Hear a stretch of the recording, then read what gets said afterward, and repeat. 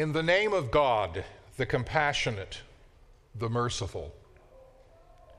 Praise be to God, Lord of the worlds, the compassionate, the merciful, Master of the day of judgment.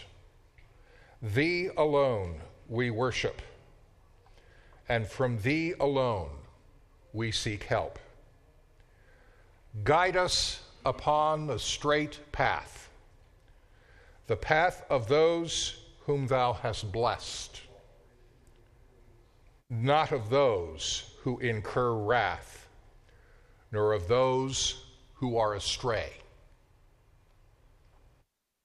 That is a fairly recent English version of the Surat al-Fatiha, the opening surah, which is surah number 1 of the Quran. I pretty much defy anybody to find anything exceptionable in that. I think it is one of the most profound prayers ever composed. And according to the Prophet Muhammad's son-in-law and cousin Ali, the first surah of the Quran that was revealed in its entirety at one time.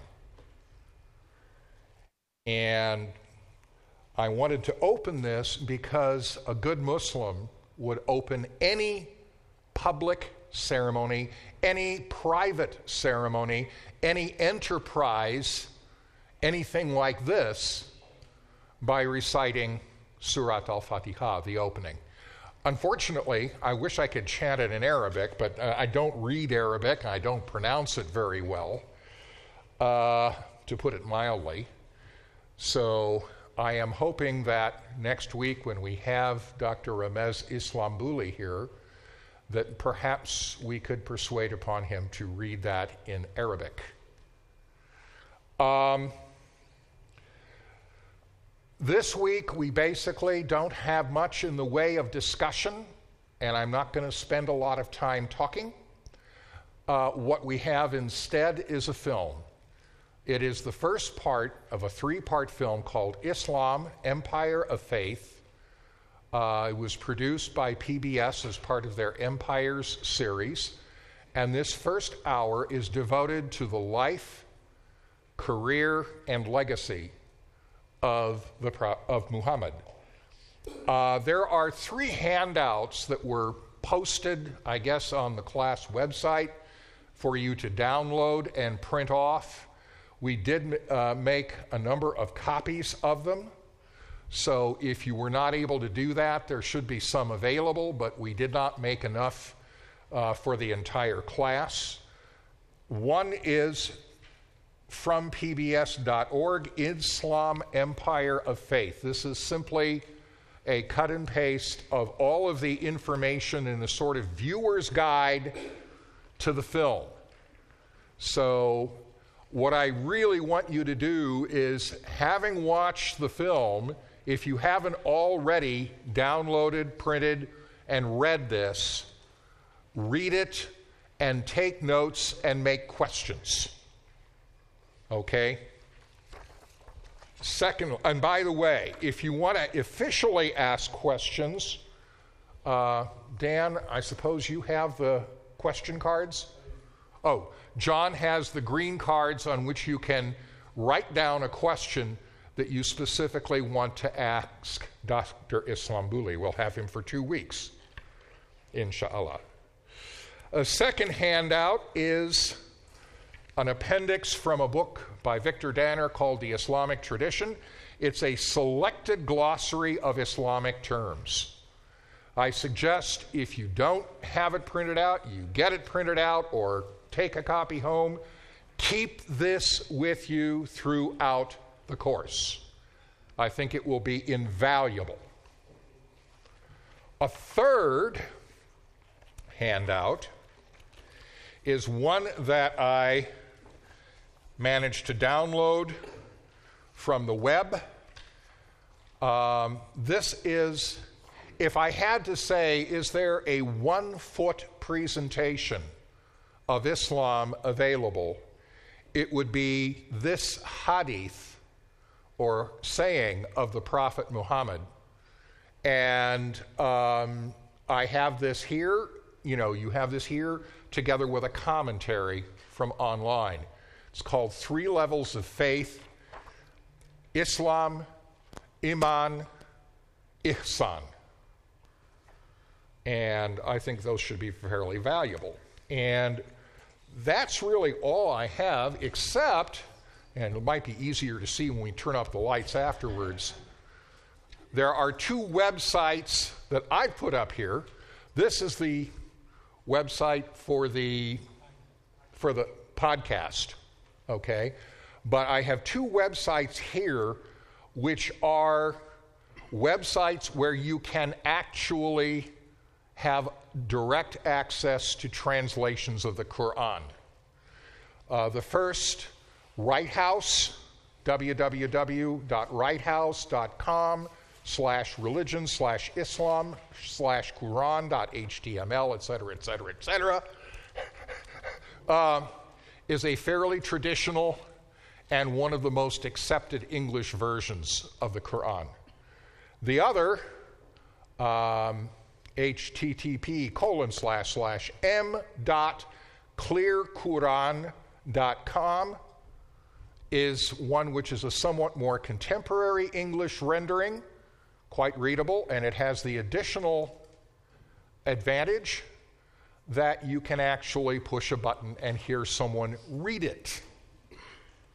And even though it's in English, nonetheless, the key thing to keep in mind about the Quran, the word Quran means recitation. Recitation. It is a text that is not meant to be read by yourself silently. It is meant to be heard read aloud, recited aloud. Okay? And without further ado, I'm not going to touch the equipment. I'll let this week's tech guru, Dr. Geib,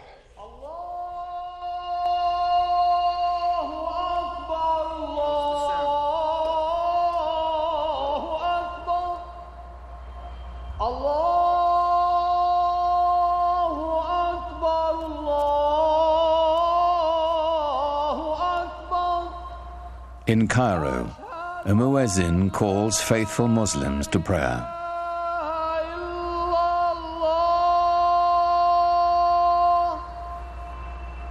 It's the same call that sounds 5 times a day, every day, in cities across the world.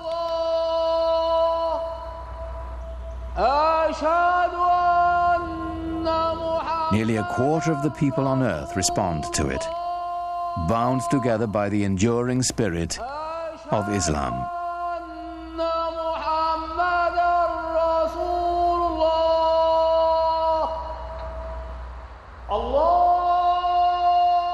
God is most great, the muezzin calls. I testify there is no other God but God. I testify Muhammad is the messenger of God.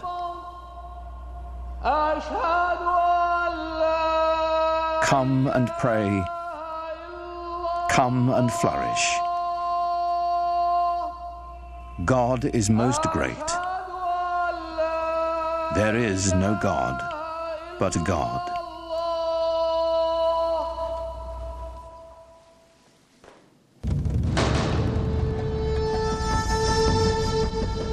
In the unfolding of history, Islamic civilization has been one of humanity's grandest achievements. A worldwide power founded simply on faith. A spiritual revolution that would shape the nations of 3 continents and launch an empire. For the West, much of the history of Islam has been obscured behind a veil of fear and misunderstanding. Yet Islam's hidden history is deeply and surprisingly interwoven with Western civilization. It was Muslim scholars who reclaimed the ancient wisdom of the Greeks, while Europe languished in the Dark Ages. It was they who sowed the seeds of the Renaissance, 600 years before the birth of Leonardo da Vinci.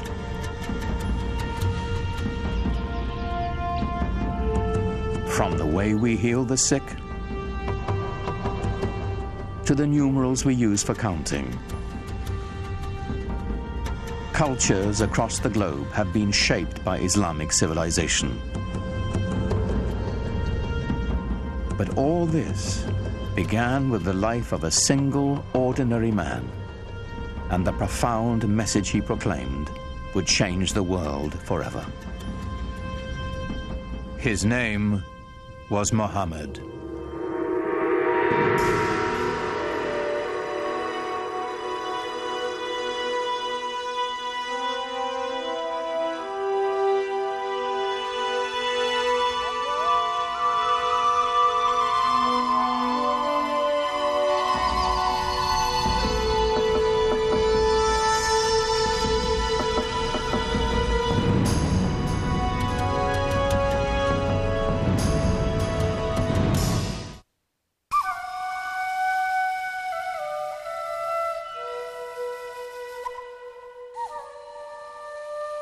To Muslims, the life of Muhammad is a story revered, in its mysteries as much as its certainties, that our beliefs held sacred. Whatever we can tell about the Prophet, of course, is screened through the filter of what has been preserved over the centuries and what people have wanted to preserve. And it's very difficult to pull out from all of these different sources that are very adoring and the ordinary human being that the person that he was.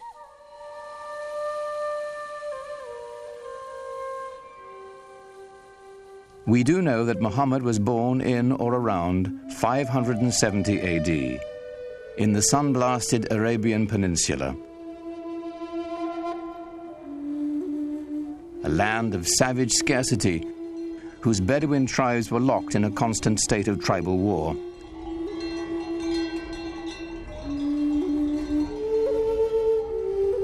While still an infant, Muhammad's parents gave him his first taste of life in the desert. Muhammad was from a town, Mecca, but he was sent off to live with the Bedouin because the people, even in the town of Mecca, felt that the Bedouin were the holders of the deeper cultural Arab values. And the Bedouin view the townspeople as having lost their really authentic roots in Arab culture and the poetry and animal husbandry and all the things that they do so well. By the time Muhammad was 6, both of his parents had died, and he was taken under the protection of his uncle, chief of his clan. Being an outsider gave him a singular perspective. He'd been orphaned early and developed very early on a passionate sense of concern for those who are left out of society. To be orphaned in a tribal society where clan and family relationships are your keys to everything, success, status, honor, dignity, is to face what it really feels like to be marginalized. And that obviously had a very deep impression on him as a young man. In some ways, it was detrimental, of course, to grow up without parents, but in other ways, he was so adaptable. He had many parents, he had many fathers, he had many mothers, so it made him a child of everybody. Muhammad's clan, like Arabs all across the Arabian Peninsula, would share the stories that had been told and retold for generations. Pre-Islamic Arabian civilization was largely an oral culture, and was tremendous respect for and admiration for people who could express themselves orally, and especially those who could recite poetry almost at the drop of a hat. Some of the most important people in a tribe were the poets. As they sang of the glory of the tribe, they told the story of the tribe. To the Bedouin, the word had a mystical importance. Poets linked the tribe to its ancestors and celebrated values older than memory. Poetry was the sinew that bound the Bedouin together, celebrating their victories, lamenting their defeats. The poems themselves, like the poems of Homer, both celebrate this great heroic ethos and yet intimate in the deepest way the tragedy that this ethos of constant tribal warfare brings to people. Warfare and conflict were the grim realities of a dangerous time. Muhammad's uncle taught him the skills he'd need to survive in a world where even a prophet would wield a bow and arrow.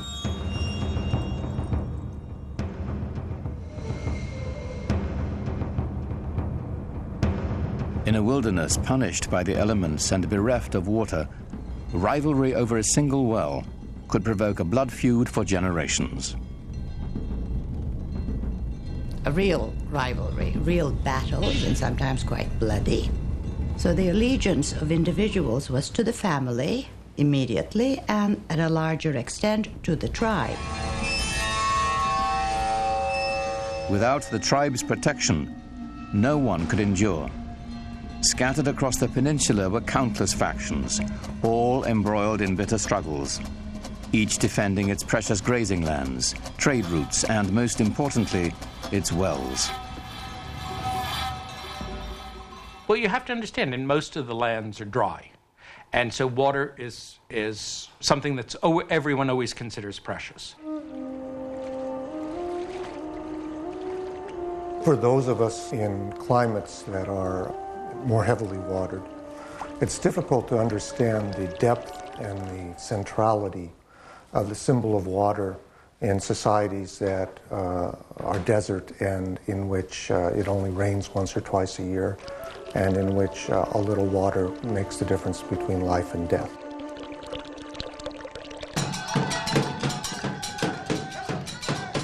Each clan had its own separate gods and totems, to water and wind, fire and night. They were kept in the caravan town of Mecca, in a shrine of wood, stone, and cloth. It was called the Kaaba, the Arabic word for cube. Pre-Islamic Arabs worshipped a number of spirits, and they were generally nature-oriented spirits, sometimes associated with natural features like trees or rocks or springs. And the Kaaba in Mecca was one of a number of these sanctuaries centered around a particular cluster of deities. It was said the Hebrew patriarch Abraham himself built the Kaaba centuries before, and that a sacred black stone it held within had fallen from the sky. In these turbulent times, the Kaaba provided a rare place of peace. Only here would the Bedouins submit to a temporary truce before returning to their conflicts of the open sands. There was this one place in the middle, around the Kaaba, which was, from even pre-Islamic times, was a place of a sacred enclosure where all people had to put down their arms. And this, of course, facilitated trading because it meant that you couldn't carry on your feuds when you were doing your buying and selling. The spiritual and economic importance of the Kaaba in Mecca are pretty hard to separate as far as the pre-Islamic Arabs are concerned. The Kaaba made Mecca a vibrant center for trade. Here were found Arabian incense, exotic perfumes and Indian spices, Chinese silks and Egyptian linens. But perhaps the greatest treasure to be found at Mecca was the rich mixture of cultures. There were people who came through town who had all kinds of interesting experiences to relate to faraway places. The local religion was mixed. There were Christians, there were Jews, and there were also the Arabs of the desert who followed an animist type of religion. Muhammad's world was a center of trade, connecting the Mediterranean Sea to the Indian Ocean, linking the aging empires of Byzantium and Persia to the great bazaars of India and China.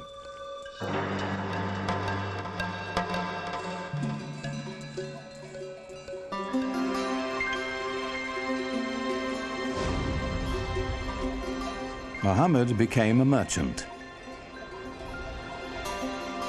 In fact, he had a great flair for trade. At the age of 25, while leading a caravan northward to Syria, his talents caught the eye of the shipment's owner, a wealthy widow named Khadija. She was so taken with Muhammad, she proposed marriage. Khadija. Well, I think she was a mentor as well as a wife, a very strong lady who had her own business, and Muhammad was helping her out. So it was a wonderful partnership, and I'm sure he learned a lot from her. He had a tremendous amount of contact with merchants coming from different parts of the world, passing through the Arabian Peninsula. I think he was a very intelligent man, very open-minded, and he was able to communicate with a great variety of peoples. He must have had great charisma as well. Muhammad had a way with people and with resolving their disputes. Once, when the Kaaba fell into disrepair, the clan chieftains quarreled over who would have the honor of putting the sacred black stone back where it belonged. Before violence could erupt, Muhammad proposed an equitable solution.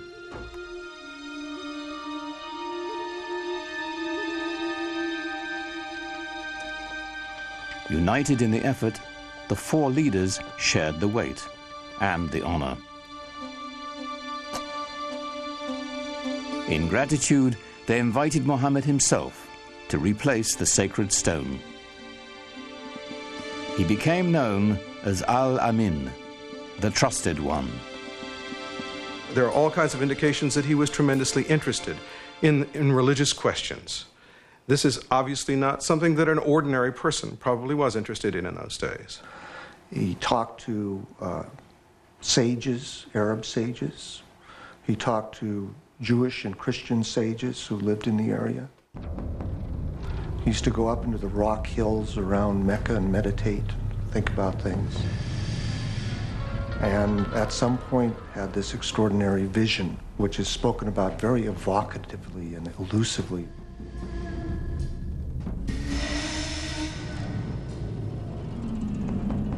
In a cave above Mecca, Muhammad had an experience that would be the defining moment of his life. An angel was said to appear before him in the form of a man, instructing him to recite in the name of God, the Almighty. For Muhammad, it was an encounter as profound as it was deeply disturbing. You get a sense of what it would be like to be a normal person in society, perhaps unusual in the sense of your intensity for things like social justice and finding out what the meaning of life is, but not being endowed with anything that would seem miraculous by your friends. And all of a sudden having this voice come to you and then come out of you as you speak it and recite it to other people. And that is the beginning of the prophetic career of Muhammad.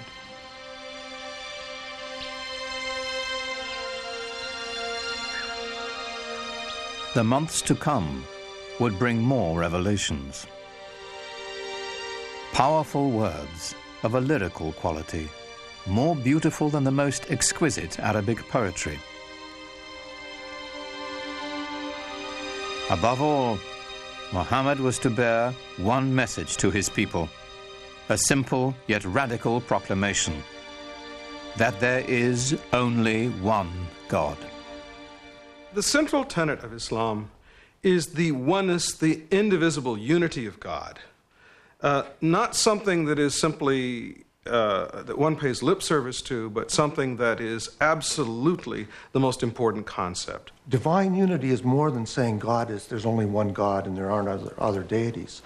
It's only thinking about one thing. So to be thinking about possessions, to be thinking about status, to be thinking about power are all intellectual idols.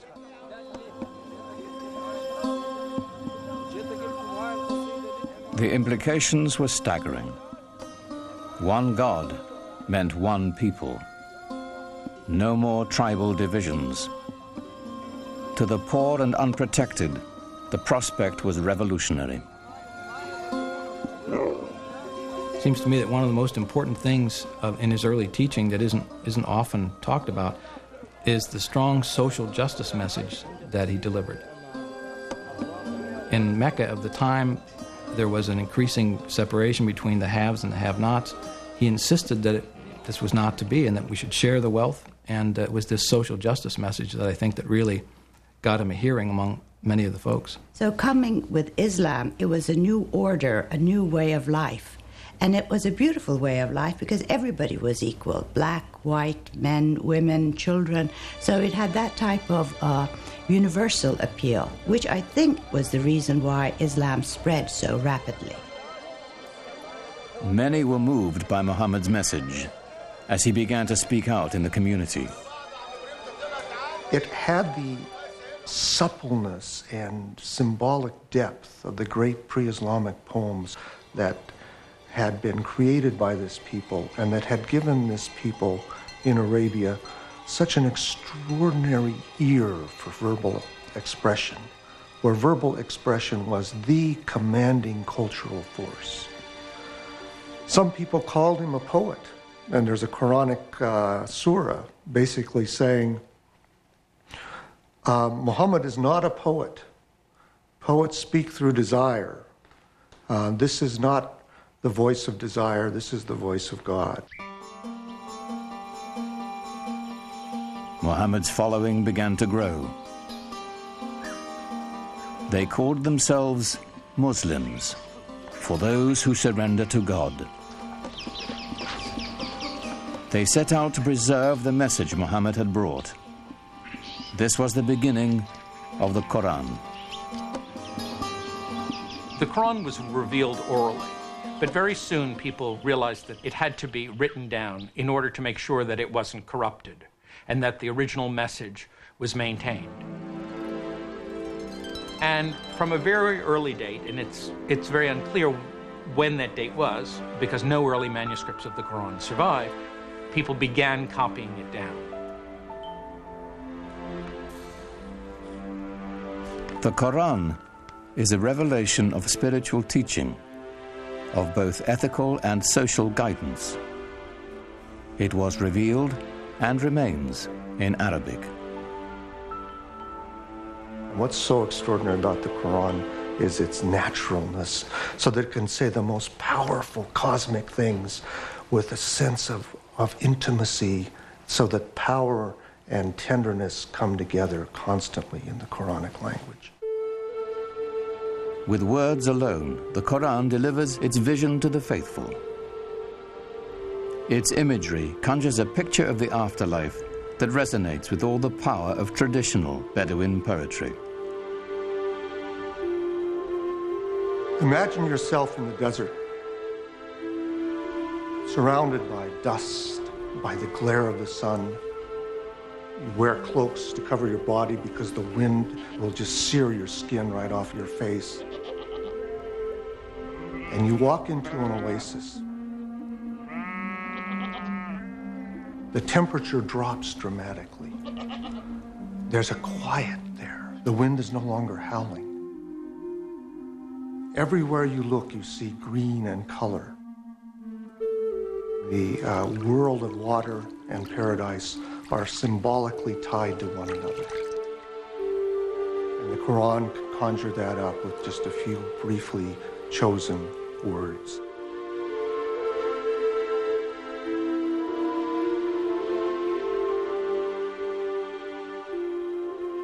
Yet for all the imagery of paradise in the Quran, there was no easy description of God. the mystery would remain. It's very difficult to talk about God without reifying God. Reifying to make God into a thing, or anthropomorphizing God, to make God into a projection of our own human self. And that's why Muslims don't like sculpture, for example, traditionally, because they believe that there's that danger. And the Quran avoids that by constantly shifting the pronouns, so we can't really reify God and get an image, a physical image of God. Rather than a physical image of God or of Muhammad, it is the beauty of the Quran itself that is celebrated in Islam. Islam developed in this context where pictures were not favored. The Quran, as it was revealed, was God's representation on earth, and Muslims felt from a very early time that the only just representation of God's word, was the Quran itself, not any picture of God, certainly not, because you couldn't represent God, and certainly not a picture of Muhammad, because he wasn't divine.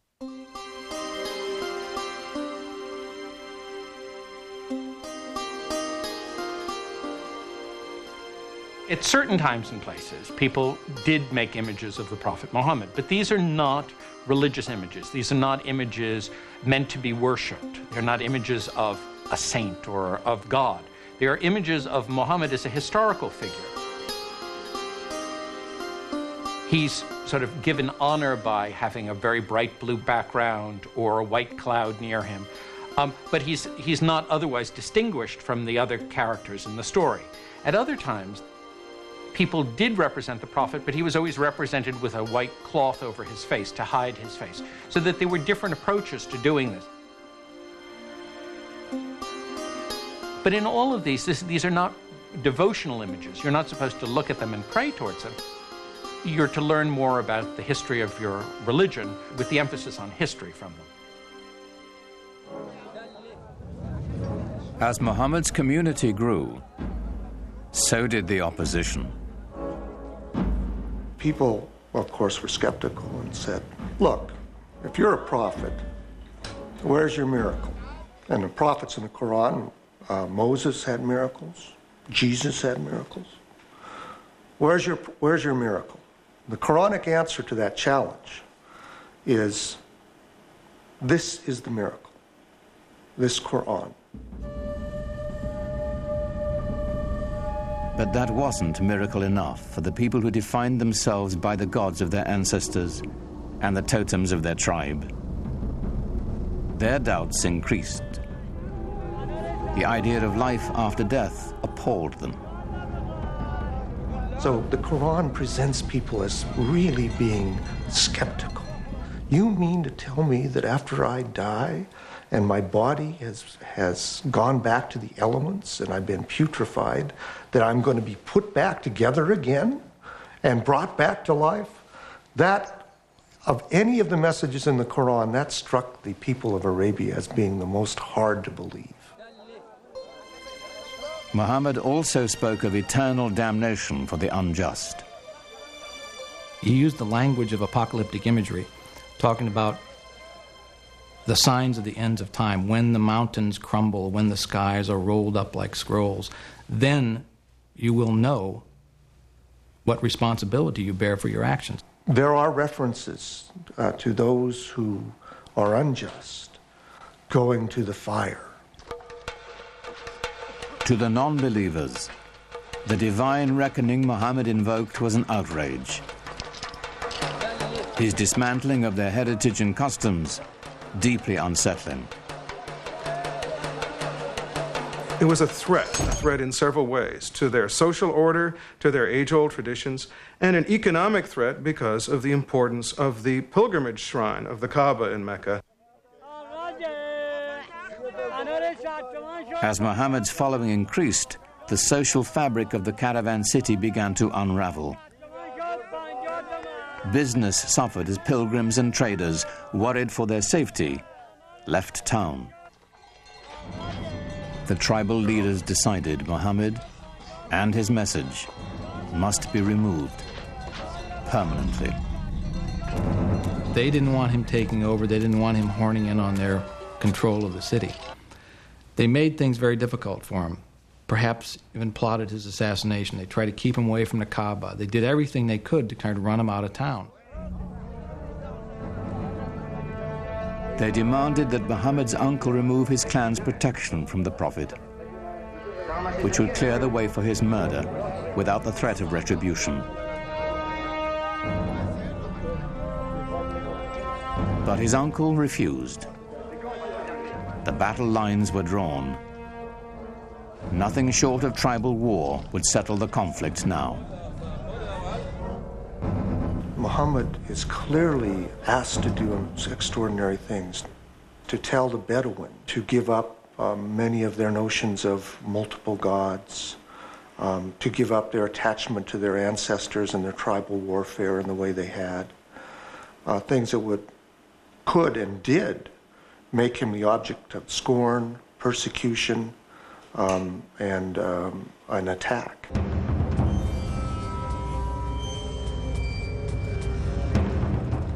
Muhammad's followers were forced from the marketplace and starved. Those without clan protection were tortured and killed.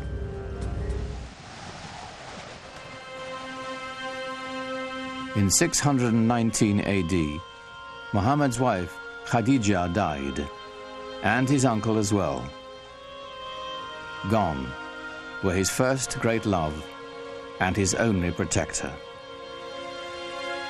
Here at last was the opportunity his enemies had been waiting for. But in the lush oasis town of Yathrib, north of Mecca, a refuge opened to Muhammad and his people. Clan rivalries had become deadly in the town, and they desperately needed a peacemaker. They had heard that Muhammad was a very trustworthy man. They heard that he had great arbitration skills, and they thought, let's see if we can't get him up here and help us out. So they invited him.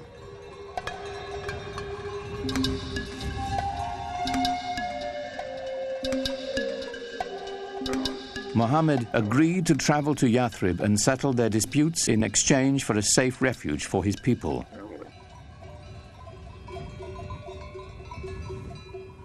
For Muhammad's followers, leaving the place of their ancestors, their families and tribes, was the ultimate test of devotion.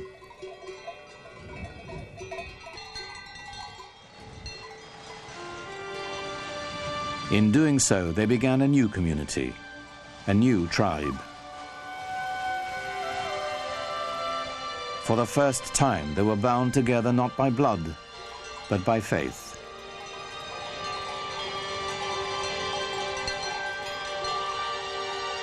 In the course of a single caravan journey, Islam marks its true beginnings. Their journey is known as the Hijrah. 622 in the Christian calendar marks the Muslim year 1.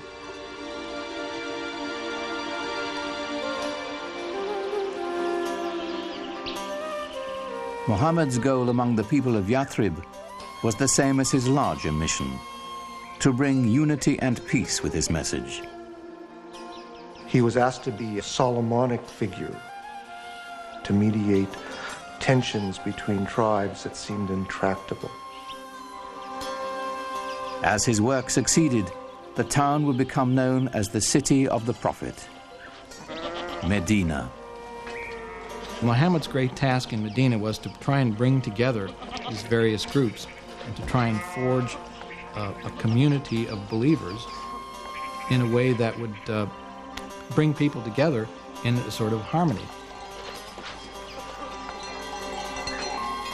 To the divided clans of Medina, Muhammad offered a vision of solidarity. But even as he spread the word of Islam, he didn't challenge the beliefs of other faiths. Islam sees itself in relationship to the earlier revealed religions of Judaism and Christianity and treats them as people of the book. It believes that God had revealed himself, his word, to mankind many times, to Moses, to Jesus, for example. But each time people went astray. Throughout the Quran, we have a sense of the humanity of Muhammad, his humbleness as a person, and the extraordinary challenge of the mission he was given by this divine revelation.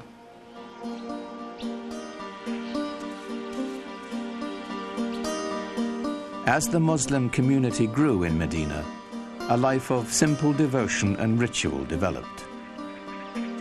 A freed Abyssinian slave named Bilal was the first to call believers to prayer at Muhammad's house. Allahu Akbar! Allahu Akbar! It was the first mosque. Allahu Akbar! Allahu Akbar! Ashhadu an la ilaha illallah. The call to prayer has within it the first Islamic pillar, which is the affirmation of God's unity. La ilaha illallah, that beautiful phrase which many Muslims chant over and over in their mind or vocally to constantly remind themselves of the unity of God and the unity of what we should focus on in our life.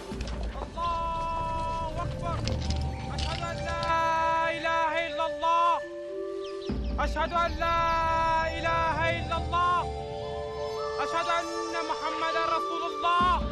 Praying together is a good thing. It cements the idea of belonging to a movement, to a religion, to an organization, to a community. The result is something very, very powerful, even to watch, even for a non-believer or someone from another religion. We carry out physical gestures of prayer in worship that unify our body and our mind and our soul, all at the same moment of bowing and touching our head to the ground toward that exact center. What could be a more powerful symbol of unity? It's said that while he was in Medina, Muhammad received a revelation instructing those in prayer to face in the direction of the Kaaba in Mecca. Though filled with pagan idols, it was still the shrine of Abraham, the first believer in the one true God.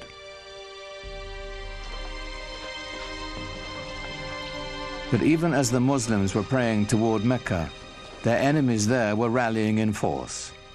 Their goal, to wipe out the Muslims.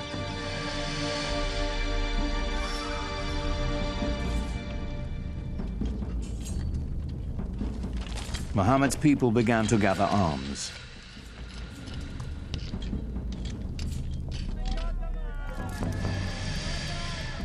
Though the Muslims prepared as best they could, they were outnumbered and outmatched.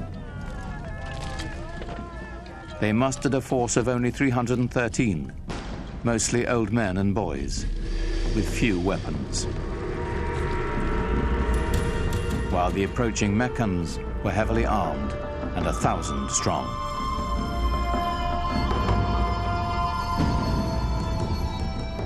For years, Muhammad had tried to bring Islam to the people of Mecca peacefully.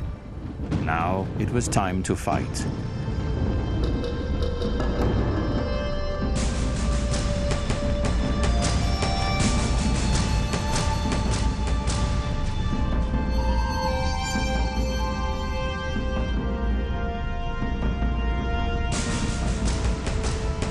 Muslims faced their own tribes, brother fighting brother, son against father.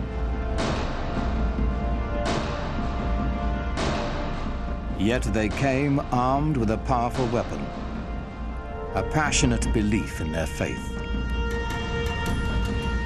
Muhammad's troops fought with every confidence that God's will was guiding them.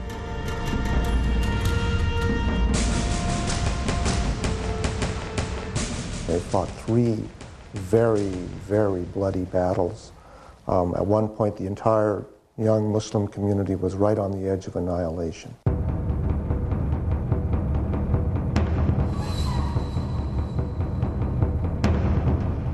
For 3 years, the Muslim army held out against staggering odds.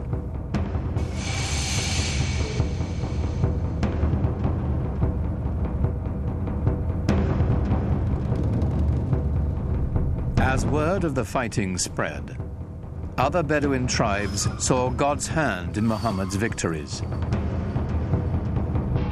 One by one, the peoples of the desert began to join in his struggle.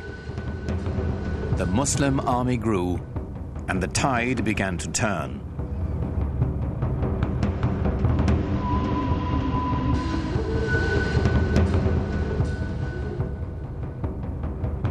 The Muslim forces advanced to the outskirts of Mecca. It was a furious siege that lasted for nearly a month. Until, finally, the city fell to Muhammad.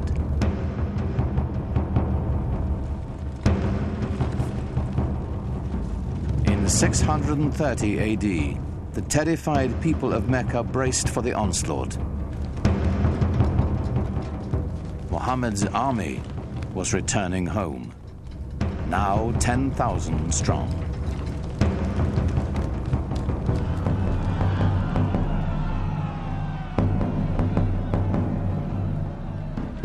The vanquished knew the terrible fate that awaited them. According to the modes of tribal warfare, the Meccans could expect a big revenge. The men are usually killed. Women and children are sold into slavery. There's little pity for the loser in a tribal war. Of course, that's standard around the world.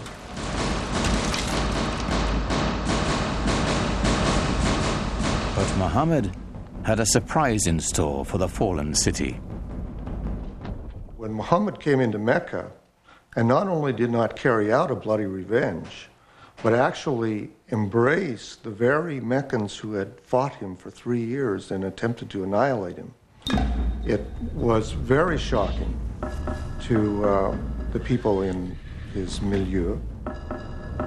So within the very founding of a religion, one finds episodes of great generosity, often extraordinary acts of kindness and mercy. But not all of Mecca escaped Muhammad's wrath. Flush with victory, his troops marched straight to the Kaaba. 7 times they circled the shrine, as those who had come to seek its protection appealed to their idols. But it was not the pagan people Muhammad had come to destroy.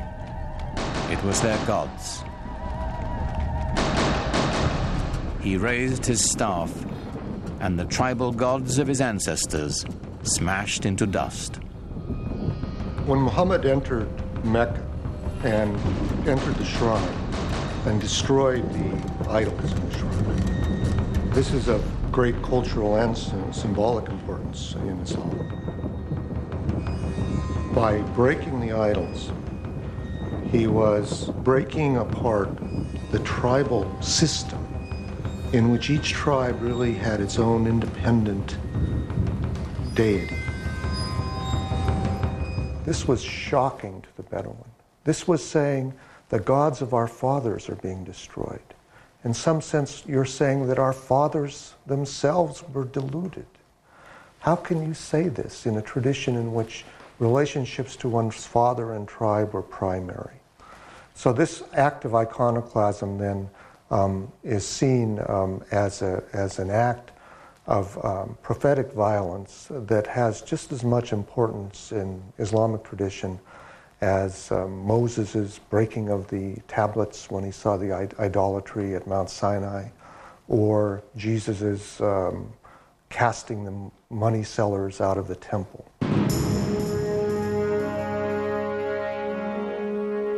The destruction of the idols was a new beginning, a breaking from the past and the creation of a powerful new force. Mecca was just the beginning. One after another, the tribes of a nation were summoned to the fold and united under the banner of Islam. A worldwide community of faith was begun, born in an extraordinary alignment of history, personality, and conviction. What Muhammad did was to bring a sense of solidarity, a sense of mission, and he united all these separate segments within the peninsula. From then on, moved eastward, westward, northward, southward.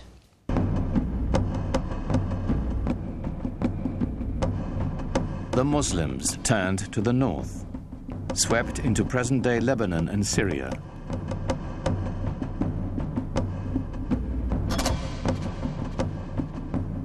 They continued west into Egypt and quickly across North Africa, fortifying the coastline of the Mediterranean.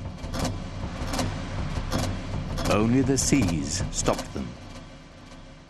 Its growth was so explosive from 622, the year one of the Islamic calendar. Within 50 years, people whose father had been camel herders were now governing one of the major empires in world history. Within 200 years, it extended from Spain to China. The Muslims absorbed the Sasanian Empire of Iran and 2/3 of the Christian Byzantine Empire. By now, the empire was larger than Rome. It stretched from Morocco in the west to the Indus River in the east, where the border of India is today.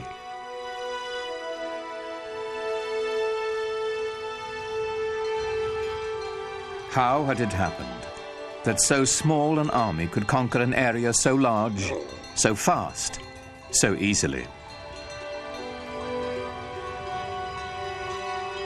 Islam's success in expanding into the central Middle East and across North Africa was due in large part because people were fed up with previous regimes.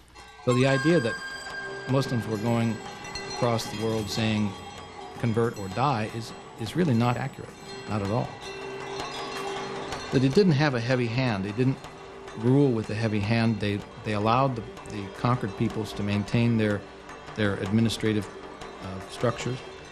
They allowed the Christians and the Jews to maintain their religious law and to be governed by them. And so, in many cases, conquered peoples did not feel the presence of the new regime very heavily. Certainly for individuals who felt themselves exploited or downtrodden by an oppressive and even sometimes parasitic priesthood, the idea of Islam being a religion essentially free from clergy must have seemed very attractive. It's the times that creates the movement and sometimes the men. The Roman Empire had collapsed. The Byzantine Empire wasn't strong enough. There was a need for a new vision, a new way of looking into life. And I think what happened at that time, Muhammad's mission, filled the void that the societies wanted. They really wanted some sort of solidarity in their lives. The lessons of the Quran, so successful for the Muslims in Medina and Mecca, were playing out on a global scale. As the conquest swept through Syria, the Muslims held their Friday prayers in the Church of St. John the Baptist in Damascus, allowing its Christian congregation to continue their services on Sunday. Side by side, the two faiths shared the same building, in peace.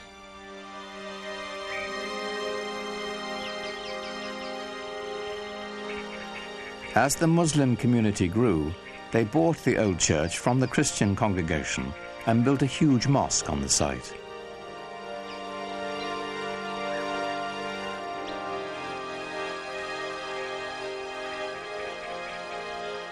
With Byzantine artisans, they decorated it with golden mosaics of an Islamic paradise.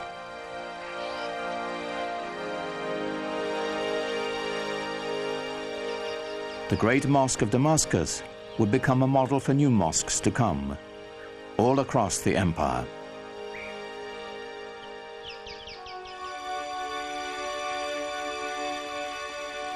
The Arabs transformed their conquered lands, maintaining, improving, or expanding the infrastructure. In Tunisia, building on Roman ruins, they devised an ingenious system of water purification, using gravity to separate fresh water from sediments. Part of this system were these two enormous basins that they built outside the city walls. The clean fresh water would flow over into the larger basin, where it would then be distributed by pipes to the city. This is, hundreds of years before anyone in Europe ever thought of having running water.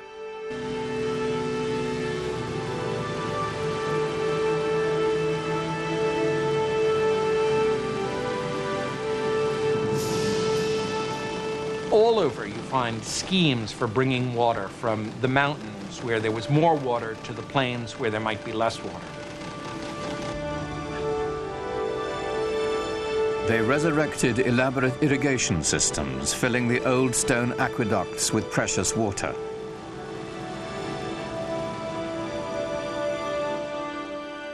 Agriculture flourished as life-giving staples like wheat were introduced to the Mediterranean region.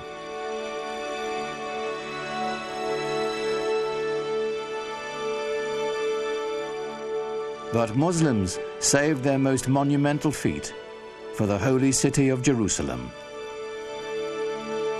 Islam's first great work of art is the Dome of the Rock. It was built in a city that was holy to Christians and Jews, and it's spectacular. Like Mecca and the Kaaba, the significance of this holy site goes back to Abraham, for the rock within is said to be the place he nearly sacrificed his son. It was built to rival the nearby Church of the Holy Sepulchre, where Jesus was said to have been buried. What's extraordinary about the Dome of the Rock is how perfect it is. People revered this site as some place that was holy to Abraham and to Isaac. Imagine, if you will, these new guys coming in and taking over this piece of prime real estate and building a new building for a new religion that sits on top of a mountain and sparkles and glitters in the sunlight for everyone to see. This is not something that a fly-by-night. This is something big and important. Islam has come to stay. In just 100 years, Muhammad's vision had transformed the spiritual and political map of the world, and his followers had established an empire larger than Rome. But Muhammad never lived to see it.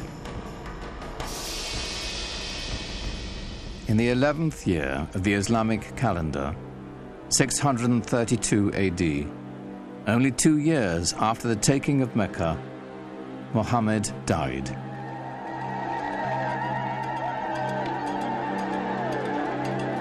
Medina fell into despair. For days, the city was consumed with sorrow and ceremony.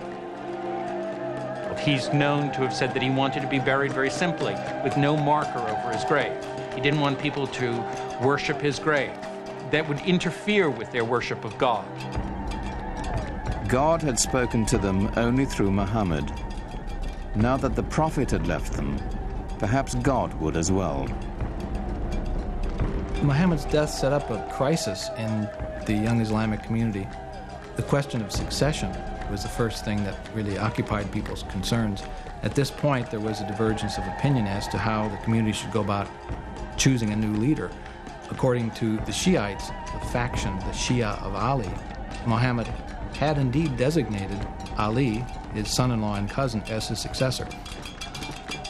The opinion that came to be the majority opinion, or the Sunni opinion, held that Muhammad had not appointed a successor during his life, but had said, after I am gone, choose one from among your peers, from among the elders. And from the house there came out the man who would be his successor, Abu Bakr. And he addressed the people and said, if you worship Muhammad, know that he is dead. If you worship God, know that he lives forever. Here was the secret to Islam's strength and profound influence. The unifying power of one God, merciful and compassionate, the power of one people, bound by a common faith. Muhammad did not lead the conquest or create the empire to come. The transforming power of his message did.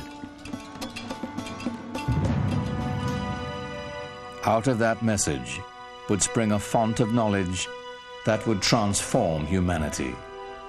As Islam continued to spread its reach far and wide. Awaiting the Muslims would be a new age. They would be destined for enlightenment, for new horizons, and a clash of great powers, the like of which the world had never seen.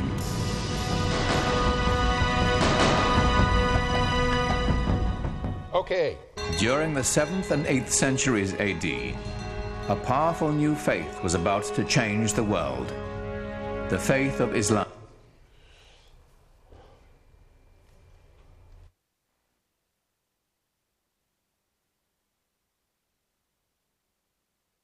Okay. I think we are actually a little bit past our time. Yes. So we don't really have time for any questions.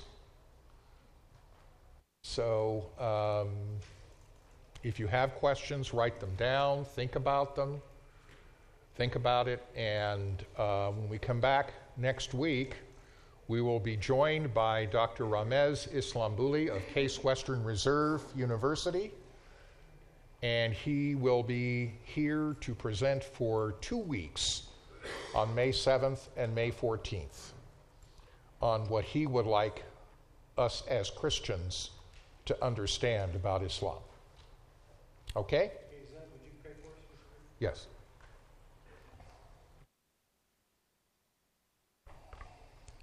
Almighty God, you are greater than any of the ideas which we could possibly have about you. You are greater than our hearts could even possibly desire. And you enfold us with your loving kindness, your grace, your compassion, and your love.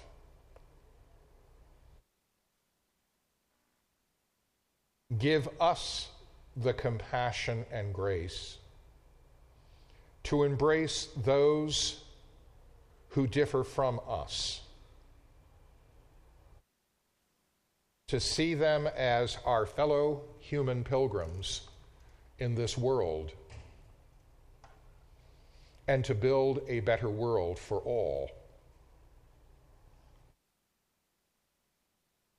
We ask this in the name of our messenger and Savior, Jesus Christ, our Lord. Amen.